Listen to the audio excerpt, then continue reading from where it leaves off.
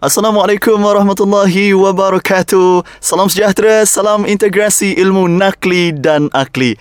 Ini adalah USIM Podcast. Bersama saya Hafiz Samad dalam tajuk yang sama, USIM Bridging Knowledge Culture BKC Project.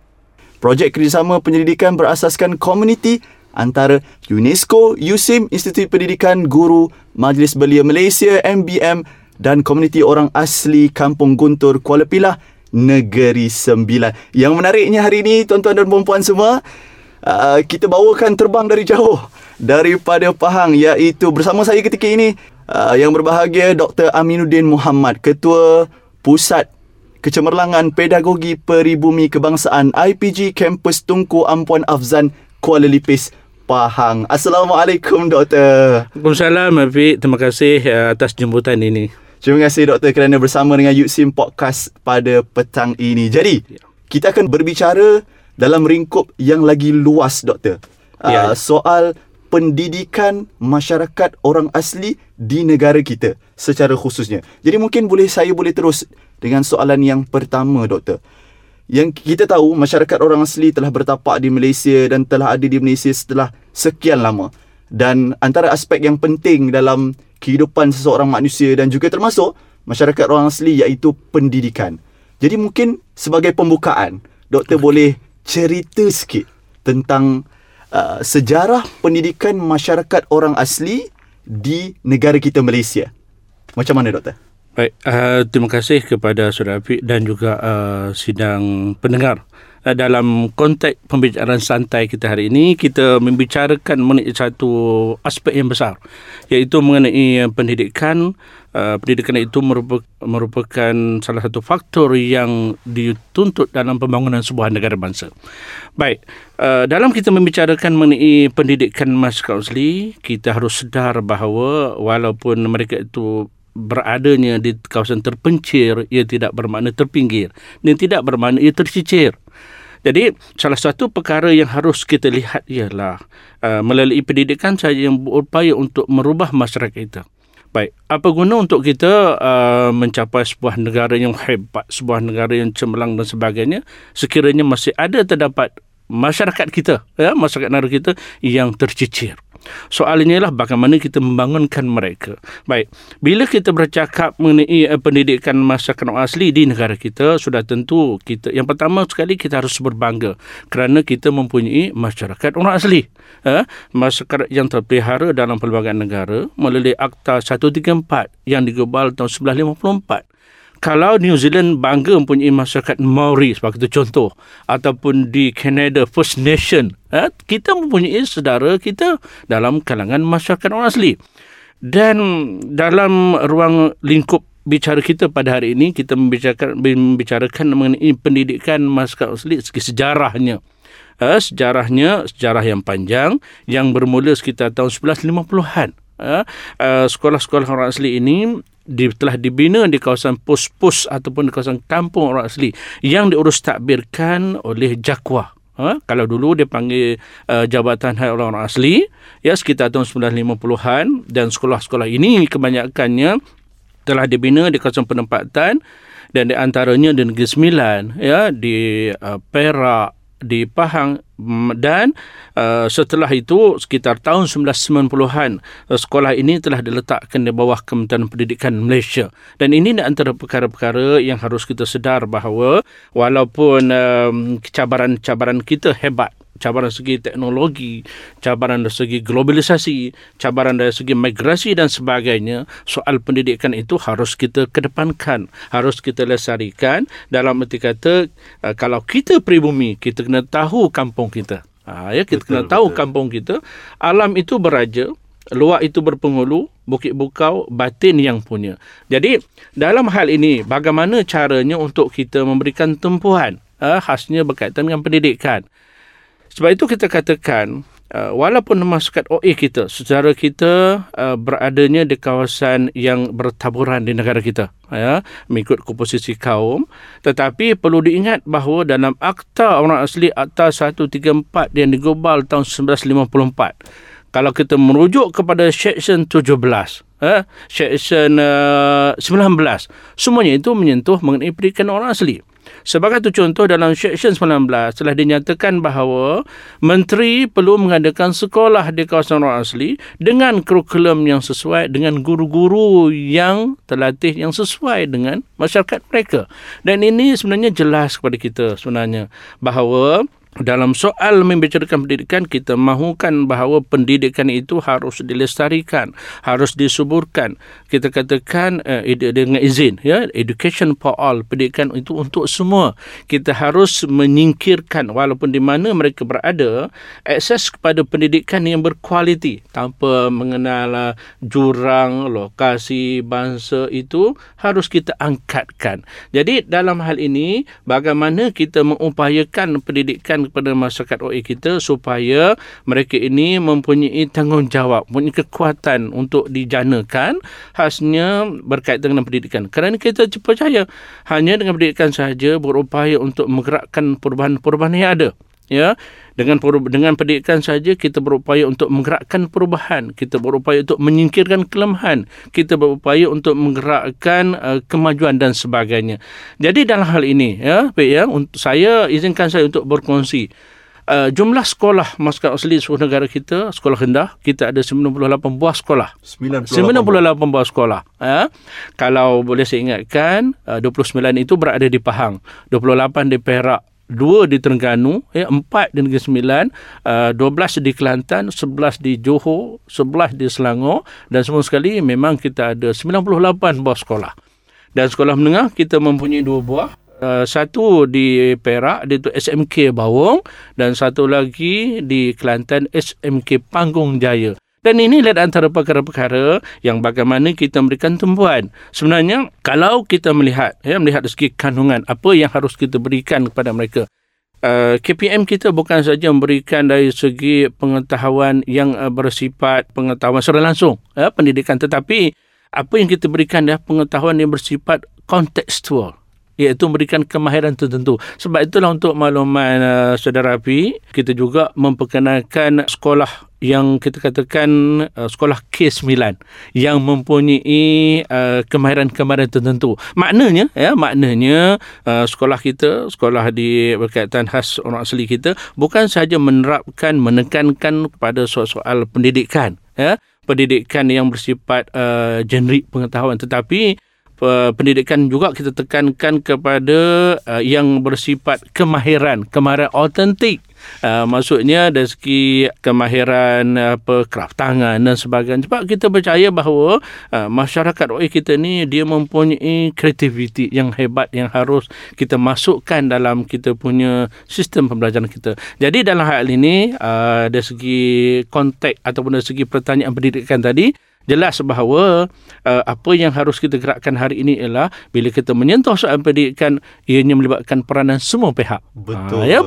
Peranan gurunya, peranan ibu bapa, peranan masyarakat. Sekolah sebenarnya, sekolah merupakan institusi sosial. Sekolah tidak akan berdiri sendirinya tanpa adanya sokongan ibu bapa, tanpa ada sokongan guru, tanpa ada sokongan murid dan sebagainya. Yeah. Jadi sekolah itu merupakan institusi sosial, dan bagaimana kita membangunkan pendidikan itu sudah tentu ianya terserah kepada kita. Ya. Okay. Jadi saya rasa kupasan sejarah pendidikan yang agak lengkap dan juga ringkas yang diberikan oleh Dr. Aminuddin. Jadi kita tahu seperti apa yang doktor cakap tadi, sejarah pendidikan masyarakat orang asli kita bermula sekitar 1950-an, di bawah Jakwa yang telah mengasaskan. Dan saya kira Kementerian Pendidikan Malaysia telah membuat satu usaha yang agak baik, mewujudkan sekolah 98 buah sekolah rendah dan sekolah menengah. Jadi orang asli, pendidikan masyarakat orang asli telah terjaga sejak daripada 1950-an lagi. Ya, betul. Jadi mungkin doktor, bila kita berbicara soal pendidikan masyarakat orang asli dan juga bagaimana mereka belajar, namun kita nak tahu juga doktor, latar belakang komposisi masyarakat orang asli. Sebab macam kita, kita ada pelbagai bangsa dan sebagainya, dan mereka pun saya yakin ada pelbagai suku kaum dan juga pelbagai dialek. Jadi mereka pun ada keistimewaan dan juga ada warna-warni bangsa masyarakat orang asli. Jadi mungkin latar belakang sedikit je doktor komposisi orang asli. Baik, terima kasih. Dia sebenarnya istilah menyatakan bahawa tak kenal maka tak cinta. Tak kenal maka tak cinta. Yang tua itu dihormati, yang muda itu dikasihi. Kalaulah kita merujuk kepada surah Al-Hujurat ayat 13, Allah berfirman, wahai manusia, Allah ciptakan kamu itu lelaki perempuan, berbangsa-bangsa, bersuku-suku. Mudah-mudahan kamu mengenal antara satu sama yang lain. Sesungguhnya yang paling mulia sisi Allah ialah yang bertakwa antara kamu. Okey, ya. Betul. Jadi dalam hal ini kita lihat bahawa di mana yang telah saya maklumkan tadi, masyarakat OA kita termaktub dalam Akta Orang Asli, Akta 134 yang digubal tahun 1954. Dalam section 3, siapa orang asli? Yang pertama harus kita fikirkan. Baik, bila dikatakan siapa orang asli, yang pertamanya ibu dan bapanya orang asli, keturunannya orang asli, dan dia punya kita katakan ataupun kita katakan maklumat itu ataupun kita katakan pengisian-pengisian itu sebenarnya menjuruskan kepada siapa orang asli. Tetapi dalam hal ini secara ringkasnya saya menyatakan bahawa di negara kita punya 3 suku kaum yang besar. Yang pertama sekali kelompok Melayu Proto, yang keduanya kelompok Senoi, dan ketiganya kelompok Negrito. Baik, di mana apakah yang ataupun suku kaum apa yang terdapat dalam Melayu Proto? Dalam Melayu Proto ini ada 6 suku kaum. Maksud yang tadi secara jelasnya daripada 3 suku kaum yang besar ini dipecahkan menjadi 6. Jadi semua sekali 18. Baik, kita perincikan satu persatu. Baik, yang pertama kelompok Melayu Proto terdiri daripada kelompok Temuan, Temuan, Semelai, Jakun, Kanak, Kuala, Serta. Baik. Kemudian kelompok Senoi ini terdiri daripada kelompok Temia, Temia, Jahut, Mahmeri, Semok Beri, Cik Wong dan Semai. Okey, dan satu lagi kelompok Negrito, Kintak, Kinsu, Jahai, Lanoh, Mendrek, Batek. Baik, di manakah lokasi masyarakat saudara kita, kita berada? Baik, sebagai satu contoh, Melayu Proto ini kebanyakan tumpuan berada di kawasan selatan. Kawasan Negeri Sembilan, sempadan dengan Melaka, sempadan dengan Pahang, sempadan Johor. Ini kelompok Melayu Proto. Kemudian kelompok Senoi, dia kebanyakan berada di kawasan tengah Semenanjung. Semenanjung. Kemudian yang kelompok negeri itu, yang saya katakan tadi, kelompok Kintak, Kinsu, Jahai, Lanoh, Mendrek, Batek, kelompok ini sebenarnya berada di kawasan Pahang, Terengganu, Kelantan dan Perak. Ini di antara kelompok kaumnya. Bahkan di negara kita Malaysia, mengikut bancian tahun 2018, masyarakat kita berada hampir 200,000 di seluruh negara, dan sudah tentu mereka juga berbeza dari segi bahasa dan budaya. Contohnya dari segi bahasa sudah tentu berbeza. Contohnya ada yang mengatakan selamat pagi itu selamat som. Kalau suku kaum ini selamat ketok. Contohnya kalau dikatakan masyarakat Semai, Mak Iga tu maksudnya apa khabar? Jadi kita jawab bor tu baik. Mereka ada dialek tersendiri. Dia ada sendiri. Dan bagaimana menarik dan bagaimana mereka berhubung dengan masyarakat lain, sesama masyarakat mereka ialah dalam bahasa Melayu. Baik, dalam bahasa Melayu. Baik. Dalam hal ini sudah tentu kalau kita tengok, kita menilik lagi. Maksudnya dari segi yang mikronya. Yang mikronya, masyarakat OA kita, saudara OA kita, dia juga mempunyai sertifikasi politik, sertifikasi sosial yang mantap. Maknanya, dalam hal ini, dari segi sertifikasi politik, mereka mempunyai tok batin yang menggerakkan organisasi politik di kampung. Mereka mempunyai setengah tempat itu. Yang pertama, tok batin. Tok batin ini merupakan peranan utama. Kira ketua. Ya, ketua. Tok batin, dan dibantu oleh tok tandil, kemudian dibantu oleh jurukerah, barulah rakyat biasa. Dan di banyak tempat dia ada sistem sertifikasi politik ini. Sertifikasi politik ini. Sebab apa dikatakan tok batin? Itu kita kena faham juga. Tok batin ni merupakan seorang yang telus, seorang yang tulus, orang yang dihormati, orang tua yang punya berpengalaman, orang tua yang punya kemahiran dan sebagainya. Begitu juga dengan sertifikasi sosial. mereka mempunyai tok bidan, tok bidan, kita katakan tok mudim, tok mudim dan tok pemohon sebagainya. Dan ini memainkan peranan dalam upacara yang berkaitan soal perubatan tradisional. Bahkan dalam upacara tertentu, dalam upacara sewang dan sebagainya, peranan-peranan situasi sosial yang sebutkan tadi, dia mainkan peranan yang sangat penting dalam membentuk kesejahteraan, membentuk kemakmuran dalam masyarakat mereka. Bagi memastikan masyarakat orang asli terjaga. Ya, terjaga. Bahkan dalam kita katakan dalam upacara kematian pun, upacara kematian, mereka mempunyai umpamanya kita katakan adat-adat tertentu. Jadi bagaimana caranya untuk kita menyerap masuk dalam masyarakat mereka? Jadi salah satu perkaranya bukan saja kita perlu mengetahui segi bahasanya, tetapi perlu kita mengetahui segi budaya mereka. Contohnya budaya yang kita katakan menziarahi kematian, ataupun kita katakan mengikuti jenazah ke kubur. Jadinya sebagai seorang kelompok masyarakat dalam masyarakat asli, kita mungkin sebagai contohnya guru. Guru yang akan berkhidmat di tempat orang asli, contohnya bila menziarahi kematian, kita jangan balik dulu. Maksudnya biarkan setengah tempat, biarkan orang tertentu dalam masyarakat itu balik dulu, kita ikut dari segi belakang. Itu percayaannya. Bahkan kalau kita rujuk kepada masyarakat, contohnya masyarakat Batik, kita pelik macam mana mereka dikebumikan di atas pokok, contohnya kan. Memang pun.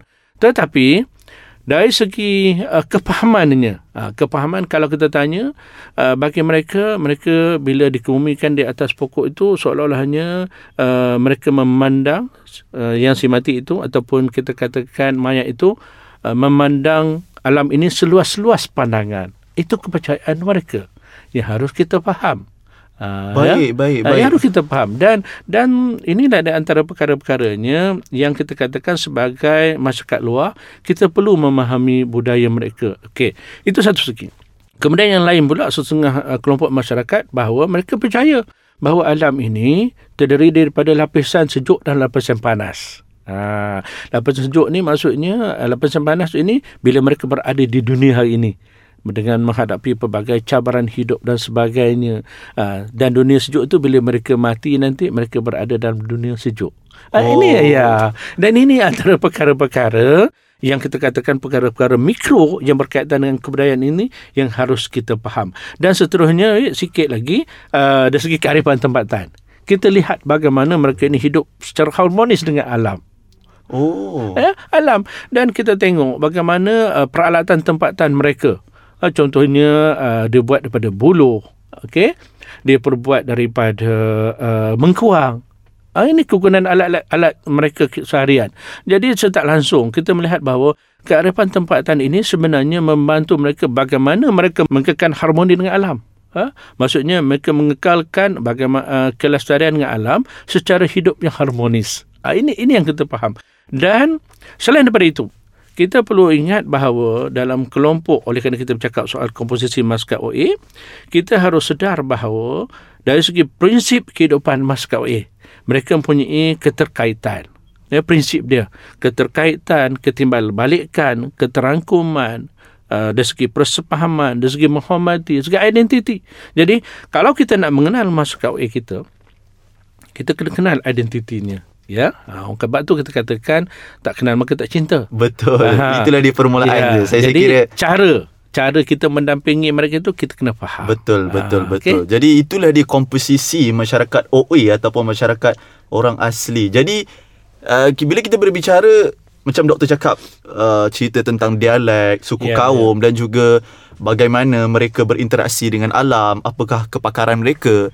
Bila kita berbicara soal plan Bridging Knowledge Culture BKC project yang dijalankan oleh USIM, UNESCO dan juga termasuk IPG Kampus Tunku Ampuan Afzan Kuala Lipis Pahang. Bila kita berbicara soal IPG Tunku Ampuan Afzan tentang projek BKC, mungkin kami pendengar-pendengar nak tahu, doktor, sebenarnya apakah peranan guru ambilan khas di IPG Afzan Kuala Lipis dalam pendidikan masyarakat orang asli, terutamanya dalam BKC project?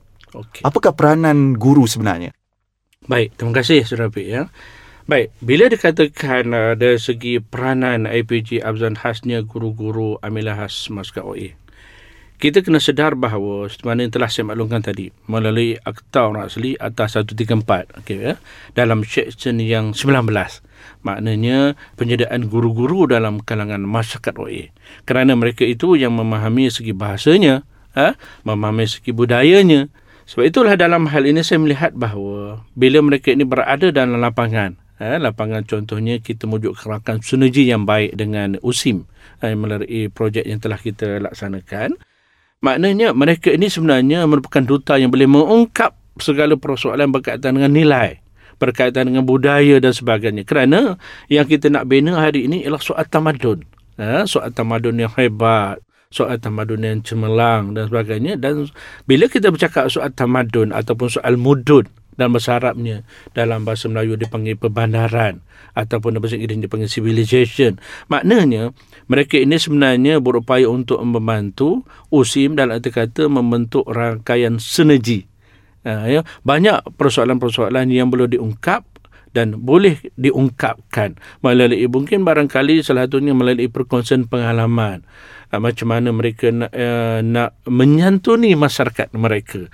Dan ini di antara perkara-perkara yang perlu kita berikan perhatian. Sebab itulah peranan kita, peranan IPG Afzan khas ini di bawah IPGM, IPGM, bila kita sebut soal pencapaian murid, orang akan rujuk pada guru. Betul. Tapi lepas tu guru tu di mana mendapat didikannya? Ialah di IPG, universiti. Kan? Kemudian lagi orang akan tanya lagi macam mana kita nak membentuk pedagoginya. Bila sebut pedagogi, orang akan merujuk kepada guru. Apa pedagogi Peribumi yang harus diterapkan? Jadi inilah di antara peranan-peranan yang digerakkan oleh USIM juga. Bukan saja kita bercakap soal berkaitan dengan pedagoginya yang diperlukan, tetapi kita membicarakan juga mengenai budaya, kerana untuk maklum Afiq dan juga sidang pendengar, kalau kita bercakap soal pendidikan masyarakat asli, kita tidak boleh pisahkan dengan budaya mereka. Betul. Jadi oleh hal demikian, maka dalam hal ini di antara kita berada dalam kita katakan harapan yang sama. Seumpama kita tidur di bantar yang melanan, mimpi yang sama. Mimpi yang sama dengan pihak USIM, mimpi yang sama dengan KPPK dan sebagainya, kerana kita membangunkan minda masyarakat. Sebab itulah untuk makluman sidang pendengar, makluman Saudara Afiq juga, di Afzan sebenarnya kita telah pun mengadakan amilah seni bermula pada tahun 2010 lagi. Oh, 2010 lagi, dan memang saya terlibat dalam menyediakan kertas cadangan itu. Dan pada hari ini, guru-guru masyarakat OA kita telah pun dipostingkan di seluruh negara sekolah orang asli selama 124 orang. Alhamdulillah. 124 orang, dan sedang menunggu posting 16, maknanya kita ada 140. InsyaAllah pada tahun depan.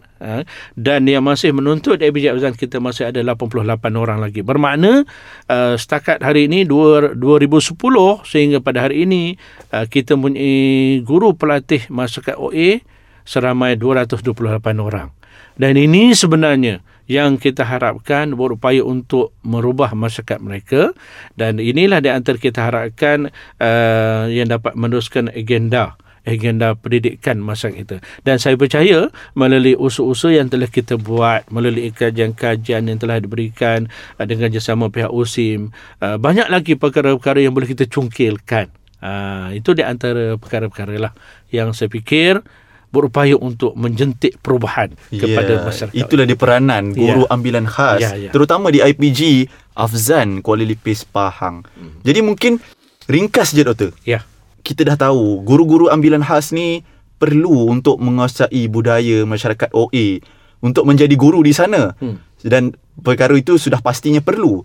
Jadi mungkin saya nak bertanya satu soalan, apakah peranan Pusat Peribumi? Sebab kita tahu di IPG Afzan ada Pusat Peribumi. Jadi apakah peranan Pusat Peribumi Afzan dan apakah fokus sebenarnya Pusat Peribumi Afzan? Baik. Untuk makluman Afiq dan juga sidang penonton, penubuhan Pusat Peribumi Kebangsaan ini pada tahun dilancarkan pada 13 Oktober 2009.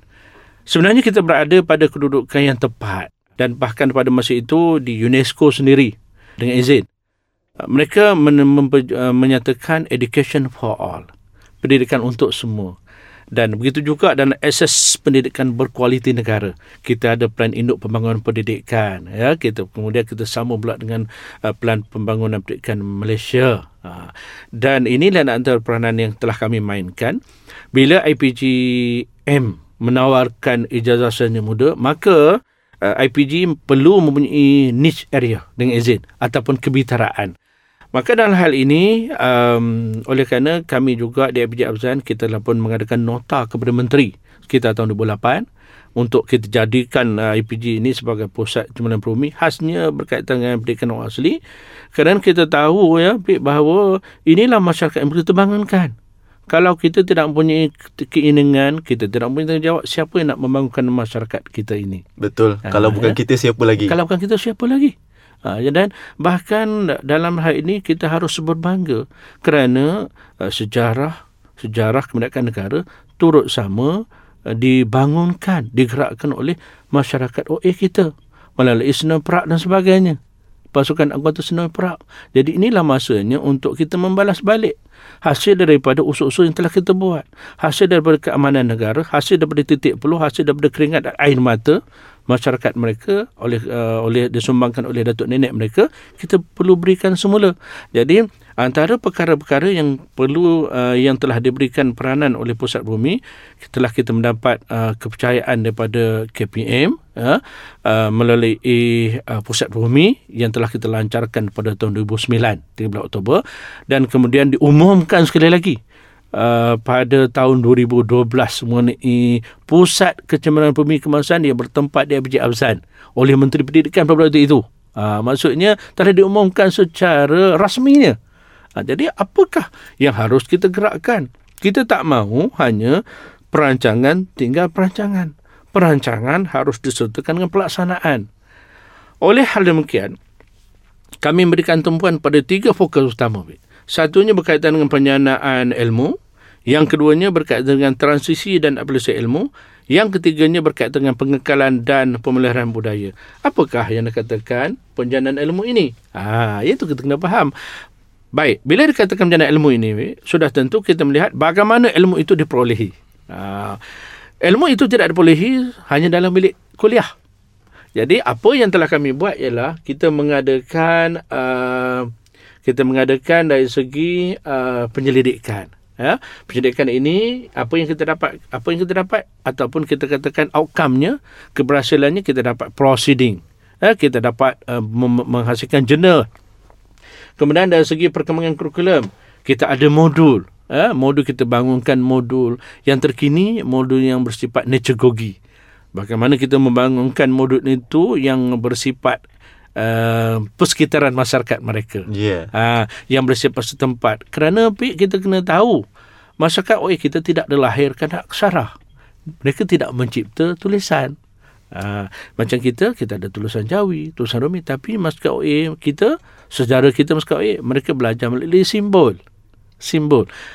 Oleh hal demikian, bagaimana kita mengadaptasi segala persekitaran ini dengan ilmu yang bersifat kontekstual, yang bersifat setempat untuk memudahkan mereka memahami satu konsep.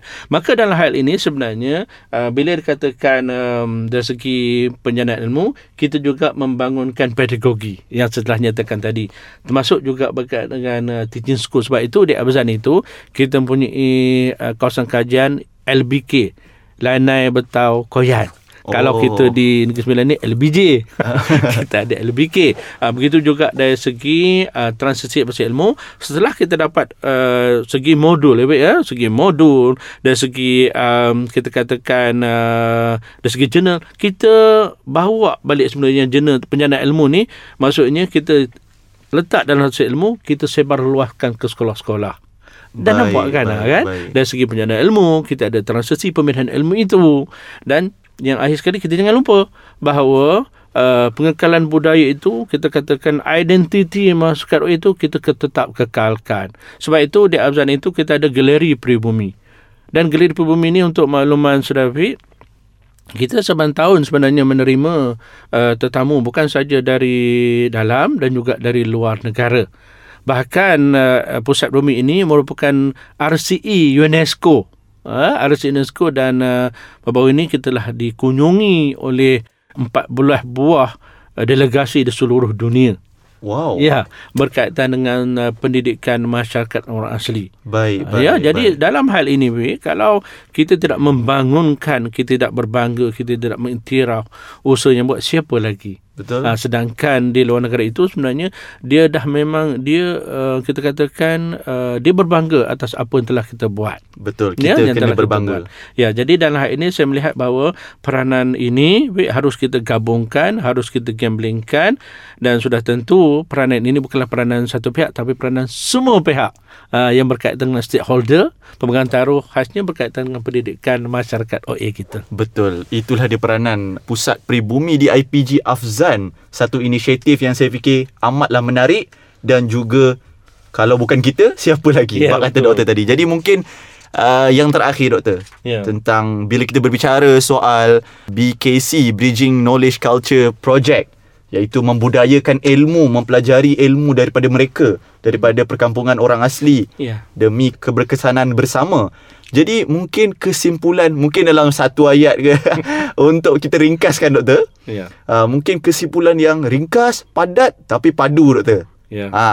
Apa kesimpulan yang doktor boleh berikan kepada para pendengar semua tentang pendidikan masyarakat OA di Malaysia ni?